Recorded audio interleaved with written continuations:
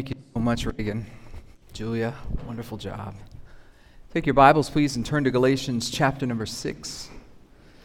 We finished up the study of Galatians this week. We've entitled the series, of course, The Fruitful Gospel of Grace. And that's really Paul's aim here. There's so much grace all throughout the book of Galatians, countering the other messages that had seeped into the early church. There's so much gospel in the book of Galatians, because the only hope that we have to overcome anything in this life that would hinder us, and the only hope that we have to live in eternity with Christ, is the gospel, the good news of the Lord Jesus Christ. And then, of course, grace just saturating. Let me just walk you back through, if you don't mind, just some of where we've been. The freedom that Paul is calling us to is because of who Jesus is and his finished work on the cross. The freedom he's calling us from is freedom from the bondage not only of our sin, but freedom from thinking we need to do things to impress God. We talked about the fruitful gospel of grace, the fruitful teaching of the Apostle Paul in the book of Galatians, and he reminded us of the doctrine of justification. Justification is the gracious act of God by which God declares a sinner righteous solely through faith in Jesus Christ. We mentioned that the opposite of justification is condemnation. We talked about the fact that God saves us, and the grace that saves us is also grace that transforms us into a new creation. We looked at a few of the covenants and reminded ourselves that this thing began with faith, and we live by faith, and we will finish by faith in the Lord Jesus Christ. As Christians, we have been adopted by the Father into the family. And this is a Father who will never disappoint you, who'll never say the wrong thing at the wrong time, as we earthly fathers are so prone to do. Even trying our best, we can blow it. Our Heavenly Father doesn't. He loves us with an never-ending, never-stopping, always chasing after us kind of love. And what He does is what's best for us. As we grow in grace, we recognize that the way to move forward is to live passionately for His glory and His purpose. Christ set us free for freedom's sake, freedom from our slavery to sin, from our religious bondage. We're called to steward that freedom Christ has given us for the selfless service of others, not just selfish consumption for our own pleasure. We're coming up to where we are this morning, but we're reminded to keep in step with the Holy Spirit. What does it mean? We stay in the Bible. As we do, the Lord shows us and transforms our minds to have the fruit of His Holy Spirit, which is love, joy, and peace. Could anybody use some love, joy, and peace flooding their minds? I could. As we keep in step, we notice that we treat others differently. We treat them with patience and kindness and goodness. This is the fruit of the Holy Spirit. Our bio begins to be rewritten by God Himself as our character and our lives are marked with faithfulness, gentleness, and self-control. This is the work of God in the believer. And this is what it means to be filled with the Spirit.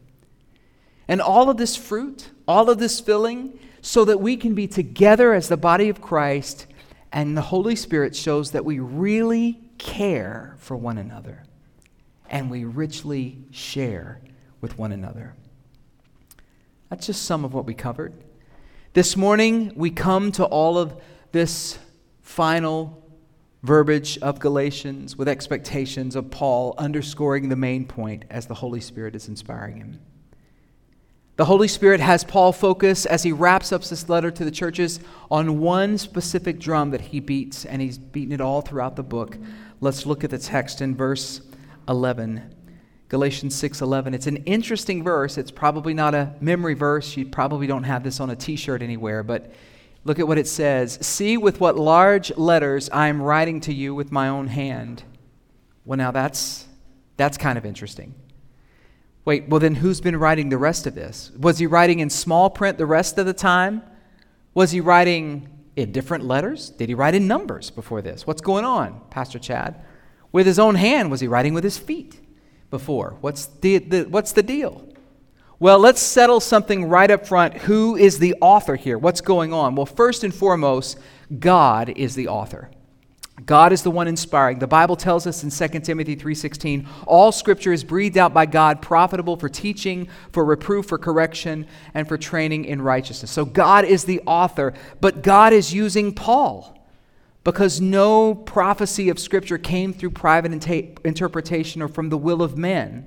The Bible says that men spoke from God as they were carried along by the Spirit. So God is the main author. He's using Paul, but he's also using Paul's style and the custom of the day, and that's what's going on here, okay? So what does it mean, these large letters? Paul is following a custom of the Roman world. This is just a little history side note, but it's worth addressing because it's a weird verse. These official correspondence secretaries, if you will, had a name. They were called amanuenses, and they were skilled in writing in such a way with spelling and grammar and syntax and all the things, and they also were skilled at writing very small on parchment because parchment was very expensive. Like, I was just thinking, we go down, if we run out of paper here in the office, we walk to Office Depot or Office Max, we pick up a ream of paper and we bring it back and go for it, right? And then we mess up that ream, we just go get some more. Now, we're not going to keep wasting money, but still, paper is plentiful. We don't have to think about it. Not so with parchment. So this writer is writing small, and so Paul then, as is custom, the author, the writer, would take that pen to sign their name. But instead of just signing his name, Paul is writing something. So they'll notice on the parchment it was written a certain way, and then they get to the end, the letter and the style changes. Paul picks up the pen, and as he picks up the pen, he's going to underscore his main point. And his main point is what? Salvation comes through Christ alone. Hallelujah. That's it. He wants to point them to the main thing, just like we should. The Lord Jesus Christ. That's a little intro, little background to get you right into the text. There are two lifestyles on display in this closing text that Isaac read to us just a few moments ago. Verses 12 and 13 show us, watch this, the self-centered show. And this is certainly a way to live. There are people behind pulpits, on stages all across this region and this nation, even the world. And this is their MO. It's all about them, it's all about the show, and it's all about advancing their brand. Disciples aren't being made. People are not standing in the gap for the vulnerable and the voiceless. You just see a lot of religious activity without a lot of holy action.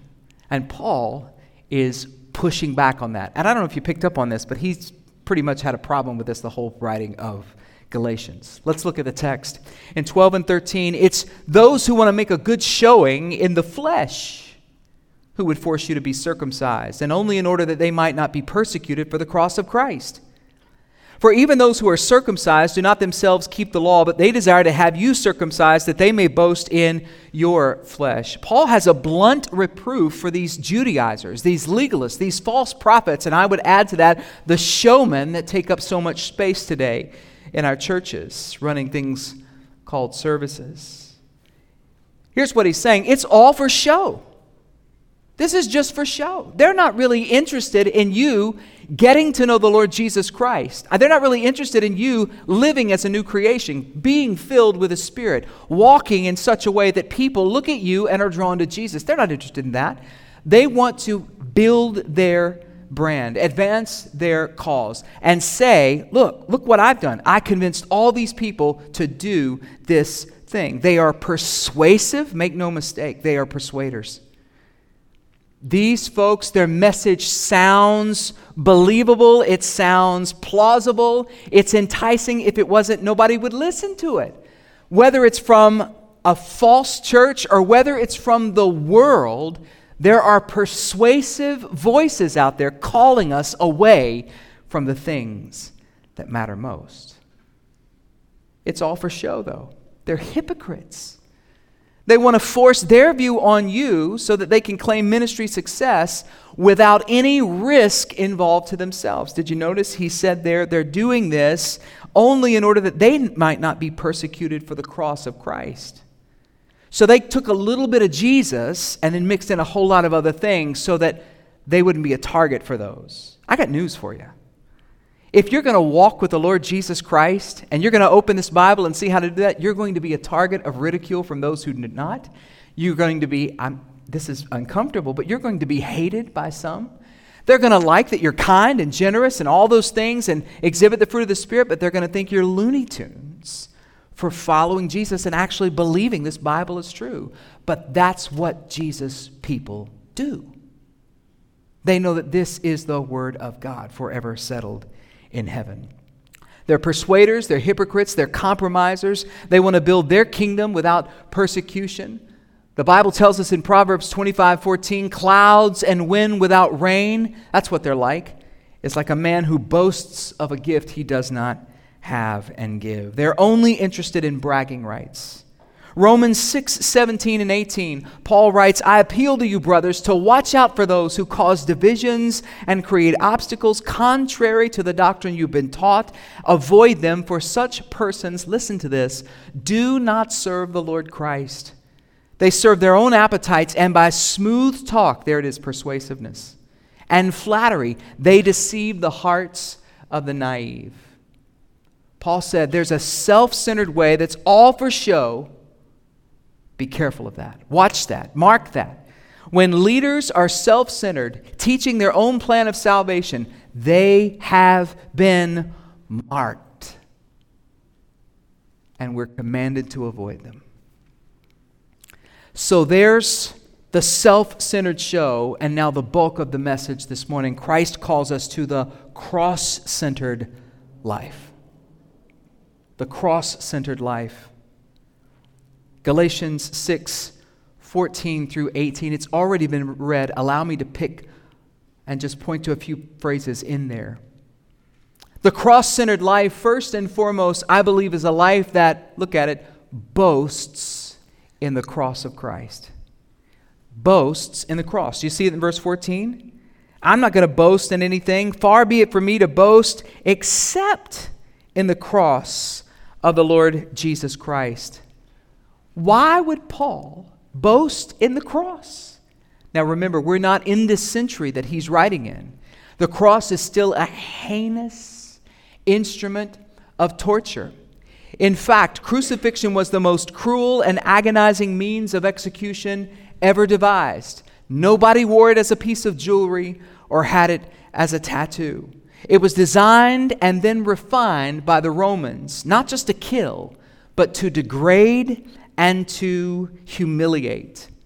Imagine hanging on a cross, whipped, naked, with spikes in your arms and your legs, while everyone who walked past you spat on you, cursed you, and made fun of you.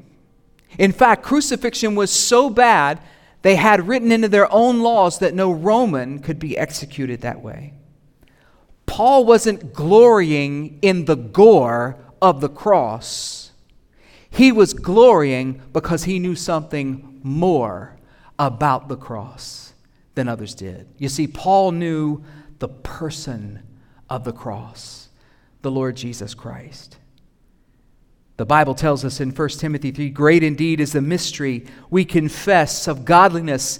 He, Christ, was manifested in the flesh, vindicated by the Spirit, seen by the angels, proclaimed among the nations, believed on in the world, and taken up into glory. Acts 4, there's salvation in no one else. There's no other name under heaven given among men by which we must be saved. Jesus Christ, no one had ever hung on a cross like him. He was crucified for the sins of the world. He was virgin born, lived that sinless, spotless life, no guile in his mouth, no deceit in his mind. Lived a life that folks could follow and say, never a man lived such as this. Spoke in such a way that even his closest disciples said, never a man spoke such as this. Healed the lame, cleansed the leper, touched the untouchable, loved the unlovable. Jesus Christ, the glory of God on display, the person of God with flesh on, the Word, walking around on the world. What a God. And then willingly he submitted to the suffering and the shame that led to the cross and his death and his burial. Because on the third day, God said it was enough. And Jesus Christ got up from the grave. He got up victorious over death and the grave. And he's seated at the right hand of the Father. And he's inviting me and you to come and to follow him. He wants to make us new. He knew the person of the cross. He knew the power of the cross. That's why he could boast in the cross. It was the cross that brought forgiveness of sin because it bought it. It brought freedom because it bought it. It brought and bought hope. It brought and bought life. It brought and bought reconciliation to the holy God of the Bible, sinful man in need of redemption, hopeless, helpless, sinner lost. But the Alpha and Omega brings the answer to a cross. The cross did something. For those of you watching online, there are folks in here, and that was a good place for an amen. Paul was so radically cross-centered, it affected everything in his life. Spurgeon said of this verse, this was Paul's life verse. It was the theme of Paul's ministry. He stands in contrast to the show put on by those who are self-centered and wanting to build a kingdom or a brand. No, he says, I'm here to boast in Christ alone. Paul preached that justification was accomplished through the finished work of the Lord Jesus Christ and nothing else. And that's what we preach here. And that's what men of God faithfully preach that open up this book and bring the bread of life. Think about all the things that capture our attention, some of our family members. The beauty of creation. Years ago, Stephen Curtis Chapman wrote a song. And I love it. I found the words to it, and it's blessed me. It's been on my mind recently. How could I stand here and watch the sun rise? Follow the mountains where they touch the sky. Ponder the vastness and the depths of the sea, and think for a moment the point of it all was to make much of me? No. I want to make much of you, Jesus. I want to make much of your love. I want to give you the praise and live today like you're so worthy of. I want to make much of your mercy and much of your cross. Take my life and let it be used to make much of you. That's why you were saved, to make much of Jesus, not just to get you to heaven. The psalmist in the Old Testament said in Psalm 44:8, in God we have boasted continually, and we will give thanks to your name forever. Can I tell you sometimes, this is a side note, why it's hard to come and show up on a Sunday morning at Grace Covenant Church, and it's a little cooler this week than last week, thank you, Lord, right? Maybe not outside, but inside. But why it's hard sometimes to come in and get with it, right? And get in on it and be right there with the songs.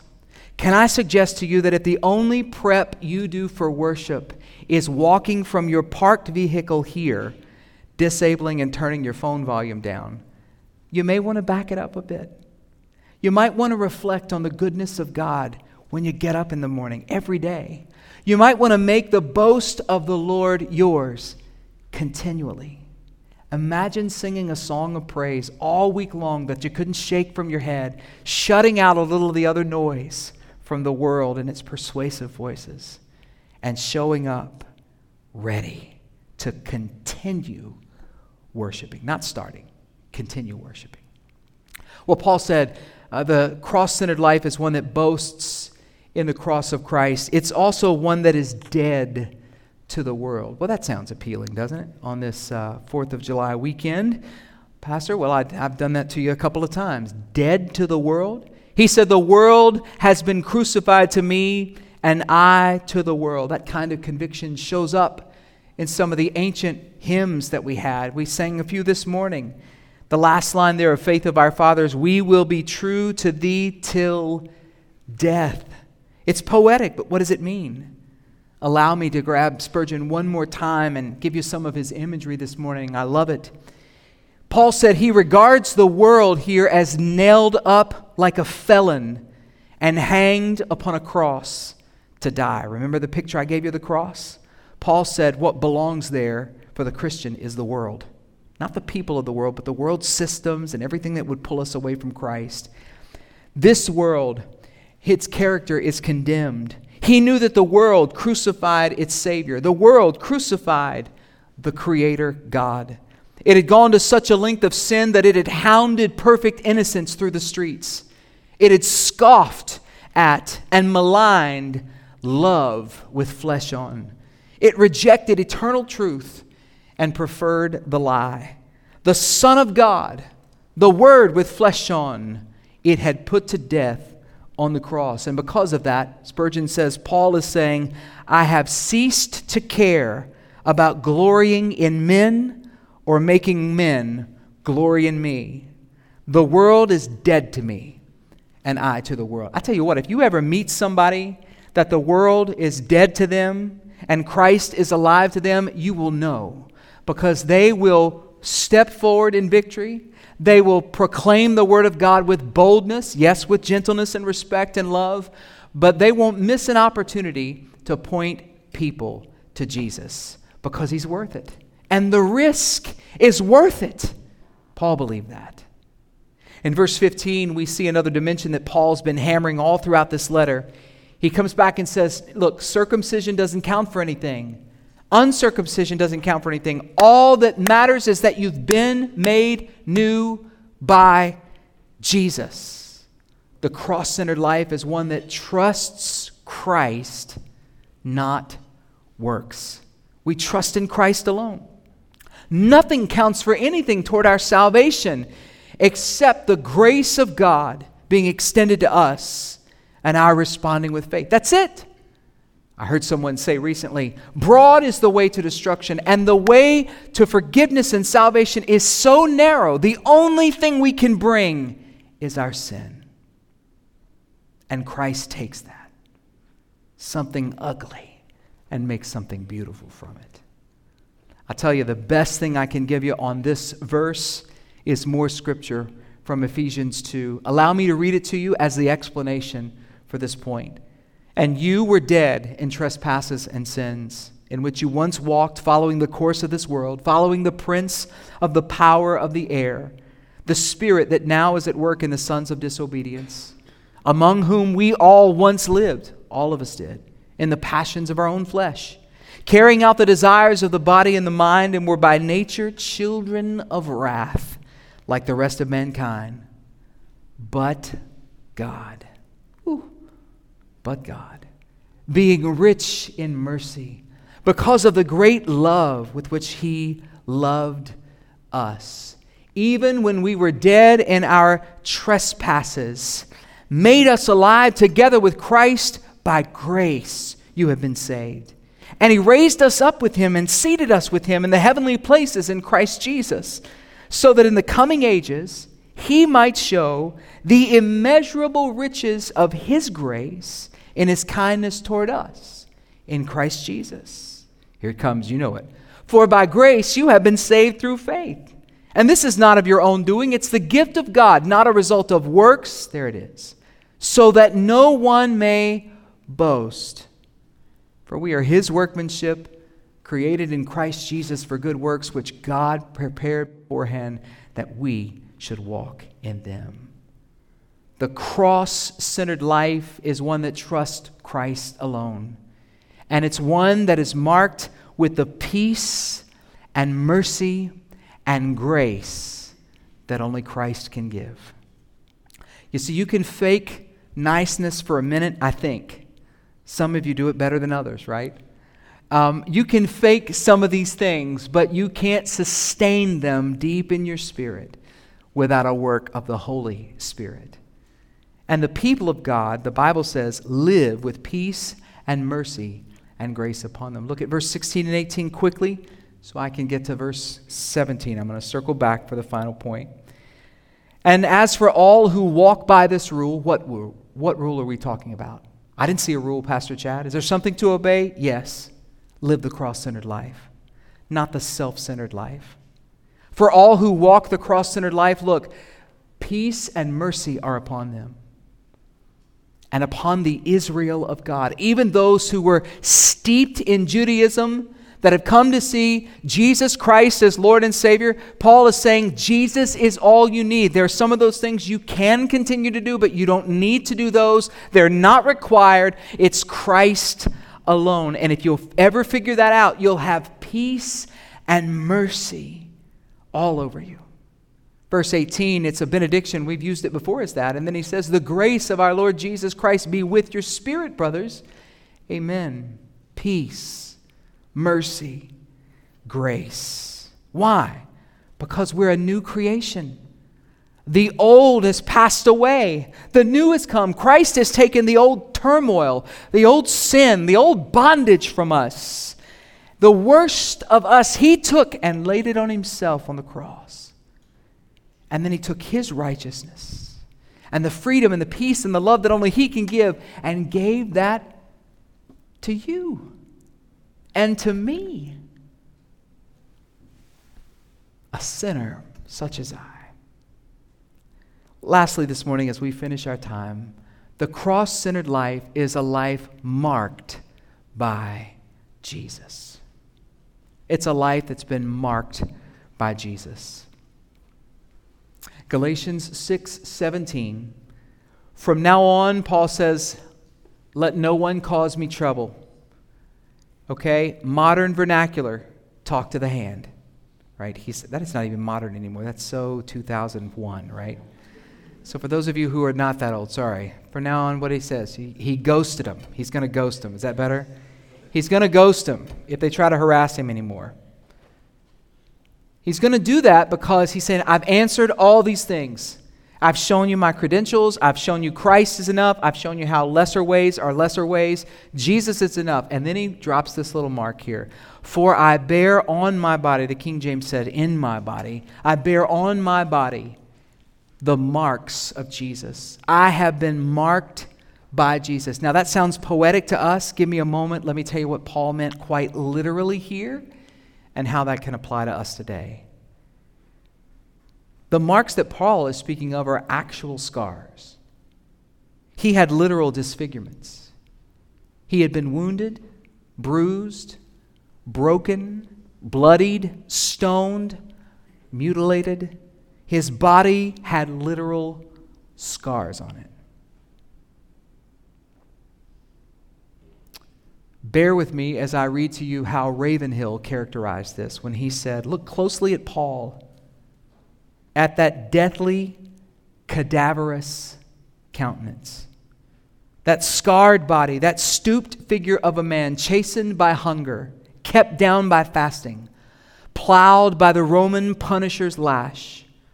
That little body, brutally stoned at Lystra, starved in many places, that skin pickled for 36 hours in the Mediterranean Sea. And add to this list danger upon danger, and then multiply it with loneliness. And then count in the nearly 200 stripes, 3 shipwrecks, 3 beatings with rods, a stoning, a prison record, and deaths so many they were too many to count. These are the marks that Paul bore. And do you know what Paul is saying? Every single one was worth it. Because Christ is worthy. In that day, about 4 groups of people were marked with this stigmata, the word is. 4 different groups of people would get a branding mark on them, not necessarily this kind of mark, but He says, I'm marked. It's a word that can mean a couple different things. We know his immediate application, what he means of it, his actual meaning, I should say. But the application for those around him, even in the day, would have been this branding mark that slaves would have gotten, showing ownership to their master. They would have had the brand of their master, like a hot branding iron you'd see used for cattle. So the skin would blister and it couldn't be removed. Soldiers would get branded with the general's name under which they served. Before there were tattoos, they were still getting branded in that way. Religious zealots would put a branding usually on their face so that they were noticeable from, and they still do this today, they were noticeable from a ways off.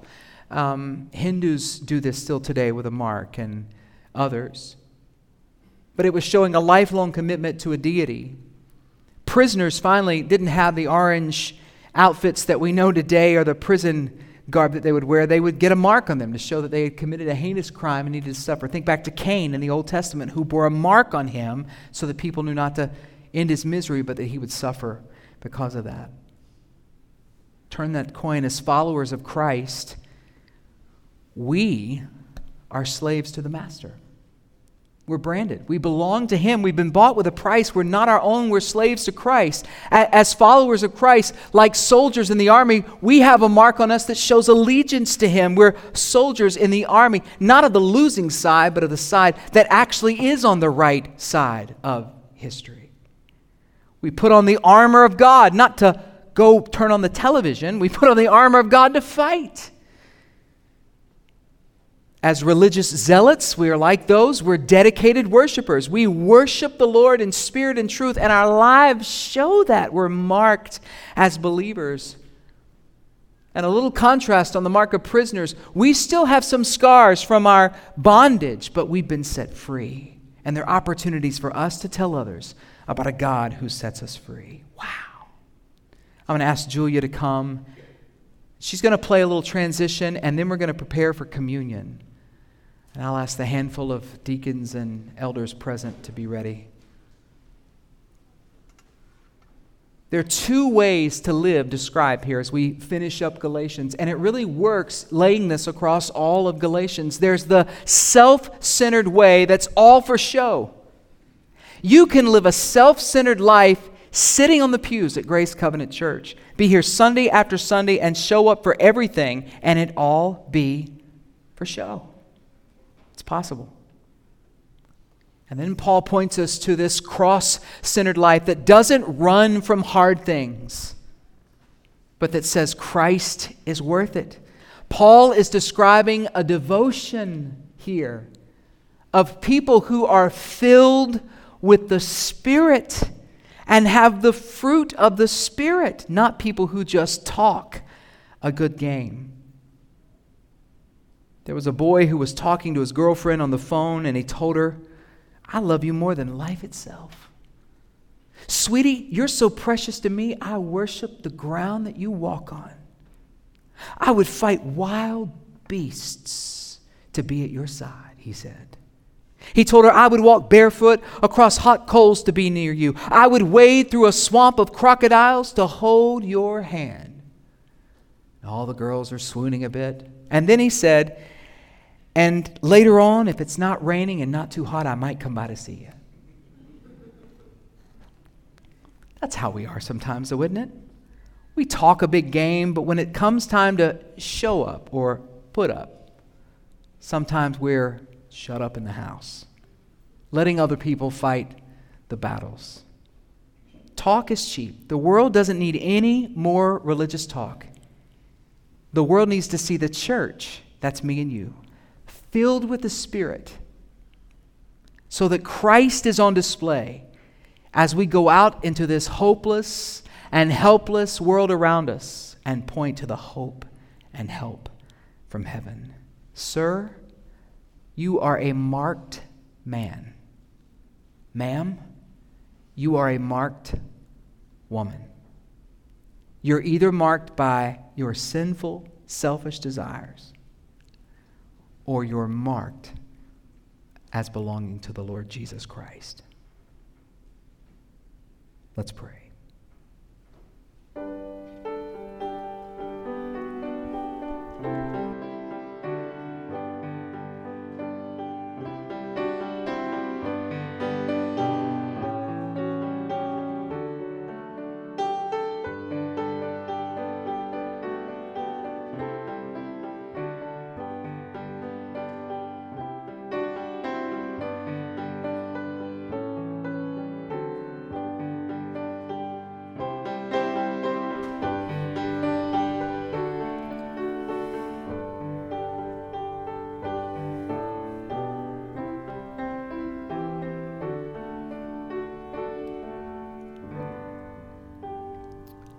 I'll make a few comments before the servers come to serve us this morning.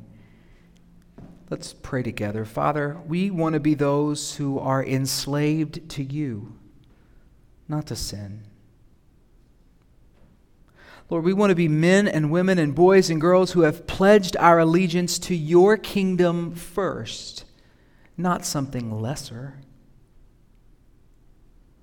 Lord, we know that everybody is a worshiper. Now, they may worship differently and express it this way or that, but everybody is a worshiper. God, we want to be a people that worship you alone, not the idols that are a poor substitute that lead us to death and destruction. And Father, we want to be marked as having been fully pardoned by the Judge of Judges, not condemned in our own sin. As we prepare our hearts now for this moment around the Lord's table, this is your table, Lord. I will give space to my brothers and sisters here this morning to confess any sins that they have yet to deal with and want to bring to you.